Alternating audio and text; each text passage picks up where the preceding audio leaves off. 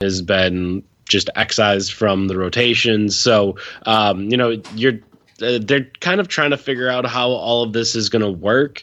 And, there's been a couple games where Mirotic wasn't shooting all that well. He had a big game in Sacramento.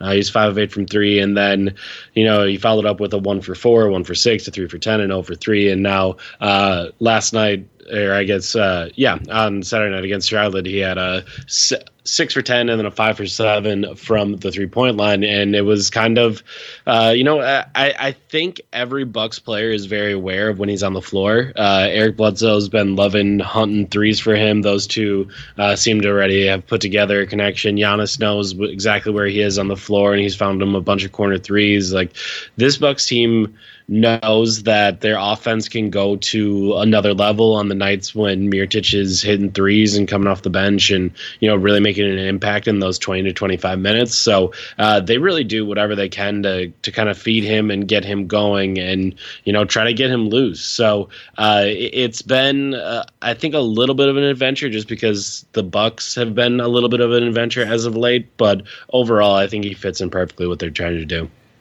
He does fit in perfectly, and you're right. He has been up and down, but still during his time with Milwaukee, he is still a positive factor on the court. He's shooting 39% from 3 in these 9 games that he has been there. He's a 90% free throw shooter, so basically just knocking down his shots and doing what he needs to do in that role after the trade deadline, just to keep this team strong. They are, as I said, Eric, the team with the best record in the NBA, 3 games ahead of the Toronto Raptors at the time of us recording this show. But the last couple of games, or the last week or so, there's been a couple of losses there, back-to-back losses against the Jazz and the Suns, of course. After that, backing it up with huge victories over the Pacers and the Hornets. Was there anything to take out of those Jazz and Suns losses that gives pause for concern with this Bucks team? Or is it just hey, we're at the start of March, we're 3 games up on the next closest team, and maybe the foot was off the gas a little bit on a road trip? I think the biggest thing is just that, this team is trying to figure out how to get through some injuries. George Hill is out. Sterling Brown is out.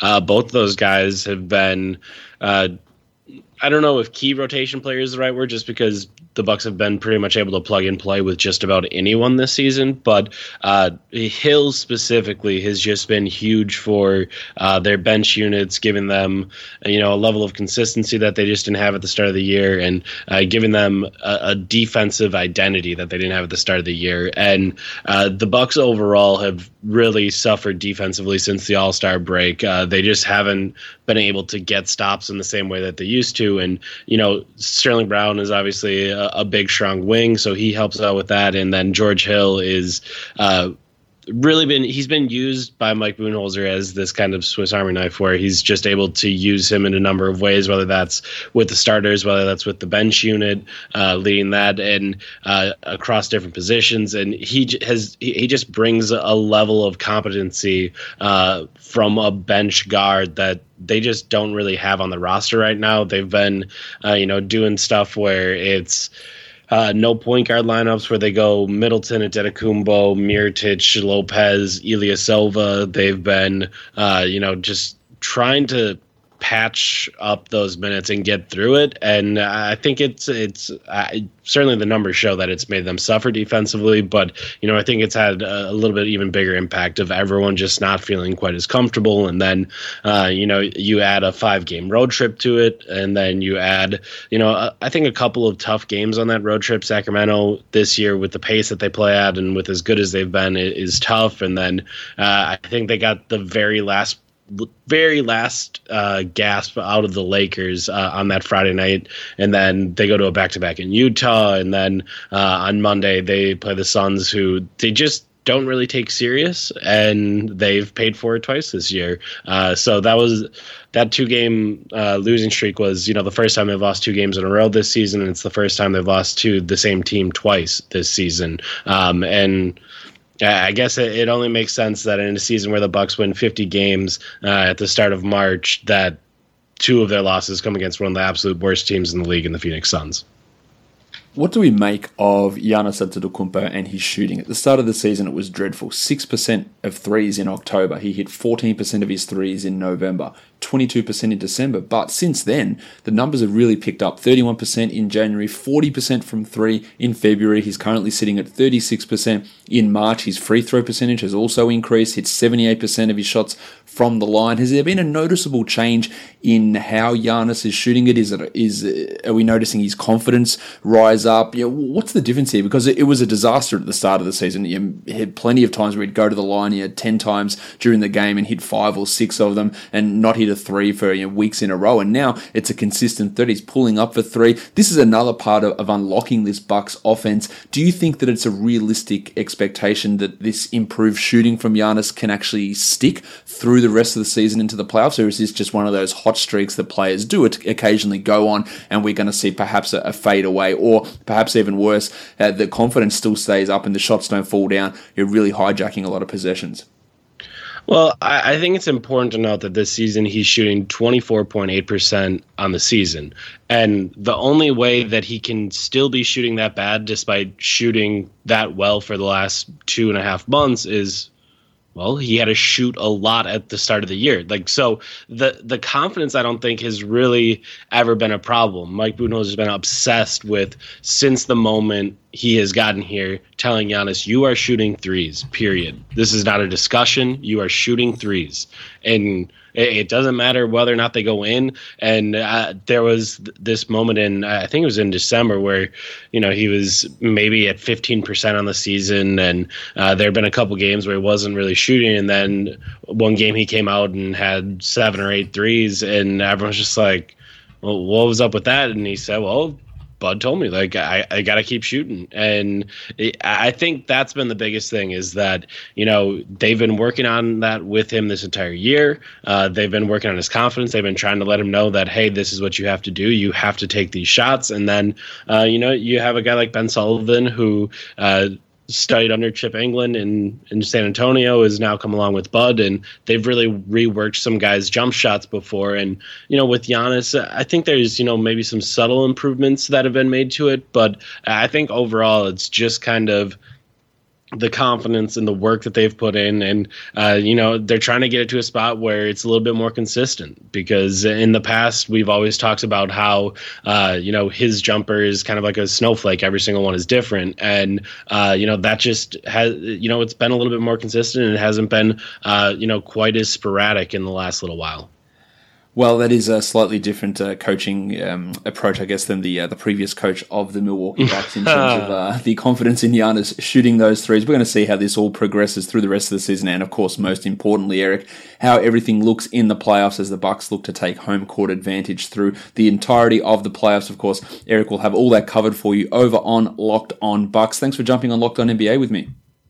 Thank you.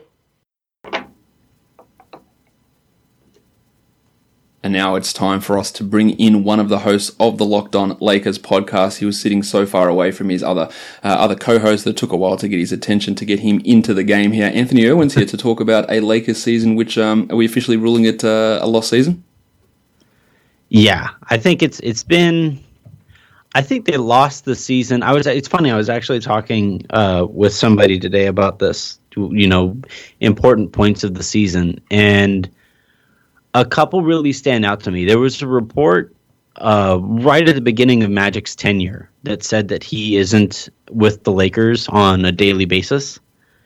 And there was a lot of blowback when that was initially reported. And then when I aggregated it at the time, people really didn't like that I ran with something like that. And then, we come to find out that that's actually the situation, that he isn't always in the Lakers offices. And I think once that became commonly held belief, that, he lost a ton of support there. And then you had the way that the Davis thing went down in that negotiation. And those two things, I think, really combined to throw tremendous wrenches into whatever system they had going on to start the year.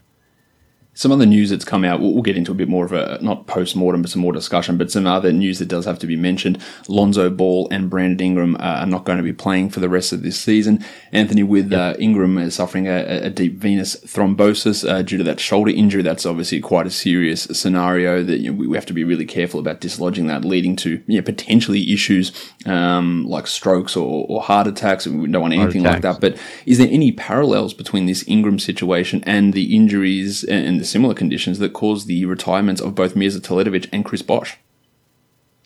So both those guys, for one thing, they were a little older when that set in. They had more mileage, so I think that's worth pointing out. I actually, my wife is a physical therapist. She's a doctor, and I had her on the show. I had her on Locked On NBA today, or Locked On Lakers today, and we went through kind of the different factors here, and their clots taking or catching hold in the legs is a little bit different than them being in the arms, than Ingram's being in the arms. The idea is apparently they're a little bit more serious in the legs than there are in the arms. The veins themselves are a little bit thicker and bigger down there, so the blockage itself is a bigger blockage compared to the arms, and so it's not quite the same thing, but it's kind of like saying to somebody it's a non-serious surgery as they're heading into the operating room. It's kind of an oxymoron here when you say it's not as serious a blood clot. This is a legitimately concerning situation, and for somebody in Ingram to be only 22 and dealing with this, it's highly rare. It's hugely rare. This is uncharted territory for the Lakers. Yeah, they've got to obviously manage it, but they're giving him all that time off to recuperate it. And the issue with Teletovic and Bosh Moore was the recurrence of those things, and we just hope that's not an issue here for Ingram. And of course, we spoke about this when you were on a couple of weeks ago regarding Lonzo, and that the time frame for his injury seemed ridiculously short for a grade 3 sprain. Most of the time that requires surgery, and 12 weeks, 14 weeks. So no surprise that he is out for the rest of the season. Why do you think that they were just so, I guess, optimistic in putting that out when it felt like literally no one believed that was going to be the case? I don't understand. This was one of I have the Monday mailbag shows for Locked On Lakers, and one of the listeners asked about that kind of thing, like this trend of guys having timelines and coming back either at the very, very back end of those timelines or outside of those timelines altogether. And what I come from public relations, and so for where I'm standing, the golden rule was always you tell your story, and you tell it with as much truth as you can muster. And if you don't do that, then you're opening it up for somebody else to tell your story. You open yourself up to speculation. And with what the Lakers have been doing with their injury reports and their timelines, and guys just always coming back after these timelines are up, it makes you wonder: is there a disconnect there between the training staff and the PR department? Is there a lack of understanding on how these things actually go? Is the training staff itself not equipped well enough to get these guys back within that time frame that the team is expecting them? Is it a player situation? Is it a ticket sales situation? It forces you and it allows you to speculate on all these things, and those are questions you don't want asked about your organization. The other thing that's come out in the last week, or maybe 3 or 4 days, is that LeBron James's load will be limited. He'll be down to 28 to 32 minutes. He had a triple-double in, I think, 29 minutes the other day, and there might be some rest days on the back-to-backs. The Lakers have 3 back-to-backs left here. This is not something that LeBron's ever had to do at all, really, throughout his career, so obviously a different part of his career and this first season with the Lakers. Is there any pushback from portions of Lakers fans about how this LeBron season has gone in a, not a personal manner, but focusing blame on him? Oh, well, I don't think anybody associated with this Lakers season walks away unscathed. LeBron deserves a ton of blame that he gets, and Laker fans, especially Kobe fans. I mean, you know this. you deal with Kobe fans too, and they were looking for a reason to not like LeBron. They were looking for a reason to compare Kobe's time, even at the end of his career, to LeBron's time right now as a Laker. And yeah, I mean, there's a section of the fan base that wanted to do that. I think what it really comes down to is this is the first year in more than half of a decade, in 7 years or so, that the Laker fan base went into a season with expectations. And they obviously were not met. The Lakers aren't going to make the playoffs. And what you have as a result is you have a bunch of fans who are just lashing out in every direction. And then I guess the quote unquote nice thing that you can say is that there's plenty of blame to go around, and there's a lot of people who look like they deserve a lot of blame. And so it kind of fits with how people are feeling about it. But in terms of holding LeBron to a higher level of blame than anybody else, I really think the people who look the worst here is the front office. They've put together a really bad roster. You and I talked about this before the season. It just didn't make very much sense. And as a result, there was a really slim margin for error, and the Lakers went through injuries, and now here we are. Yeah, it's exactly basically what we and many others suggested with this roster, that it didn't make sense around LeBron, that there were players here who were skating by on reputation, and what the front office was saying didn't really marry up with what we see, what the numbers bear out. There was a whole bunch of weird stuff coming out, and it is really coming home to roost here. So this is going to be a very, very important off-season for this Lakers front office and franchise in general. Yep. And of course, Anthony, you'll have that all covered for everybody over on Locked On Lakers. Thank you for jumping on Locked On NBA with me. Anytime, man, anytime. Now it's time for me to bring in the host of the Locked On Raptors podcast. He's been diligently managing his load. It is Sean Woodley. Sean, welcome to the show. Thanks for having me, man.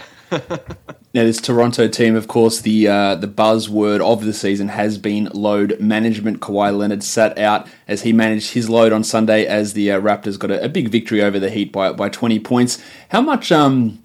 I don't know if distress is the right word, or grumbling is there from the fan base about the amount of games that Kawhi has sat out? Because he's over the last, I'm trying to count this up, over the last 9 games the Raptors have played, he's been out for 4 of them.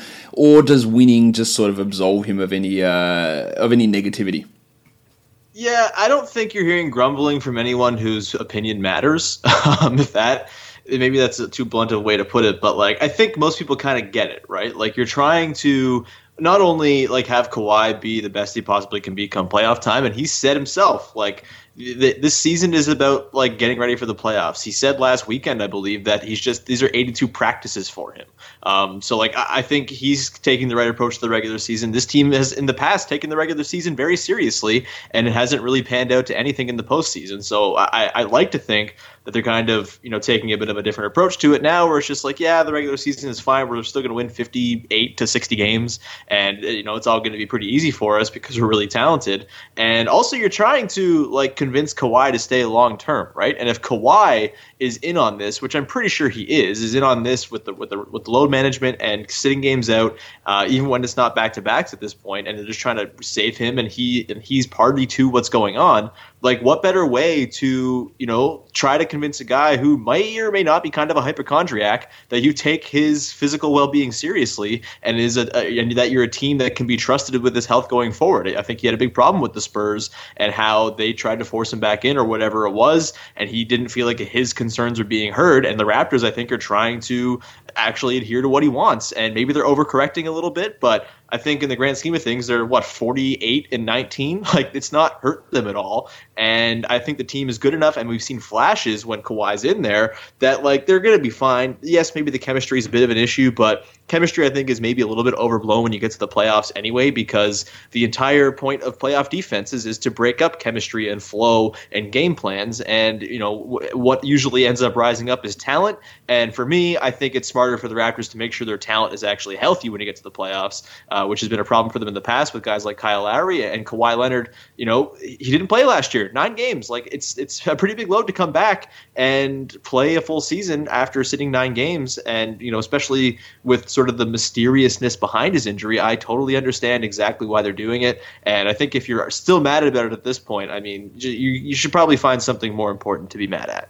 Yeah, I think that's a fair enough take, and I'm 100% sure that Kawhi is fully on board with this game schedule and the way that he is playing at the moment. Of course, this won't be a concern when the playoffs arise. He'll be playing in all those games unless there is, of course, a significant injury. But the Raptors did make some moves at the trade deadline, Sean, getting Jeremy Lin in, but of course the major one was getting Marc Gasol. We've seen some issues, I guess, with the absence of Delon Wright, which is compounded by the injury to Fred VanVleet at the moment, and Lin has struggled in quite a few of his games as a member of the Raptors. But I first want to touch on the Gasol scenario, who is being shunted in and out of the starting lineup. He and Serge Ibaka have alternated starting spots over the last 4 or 5 games.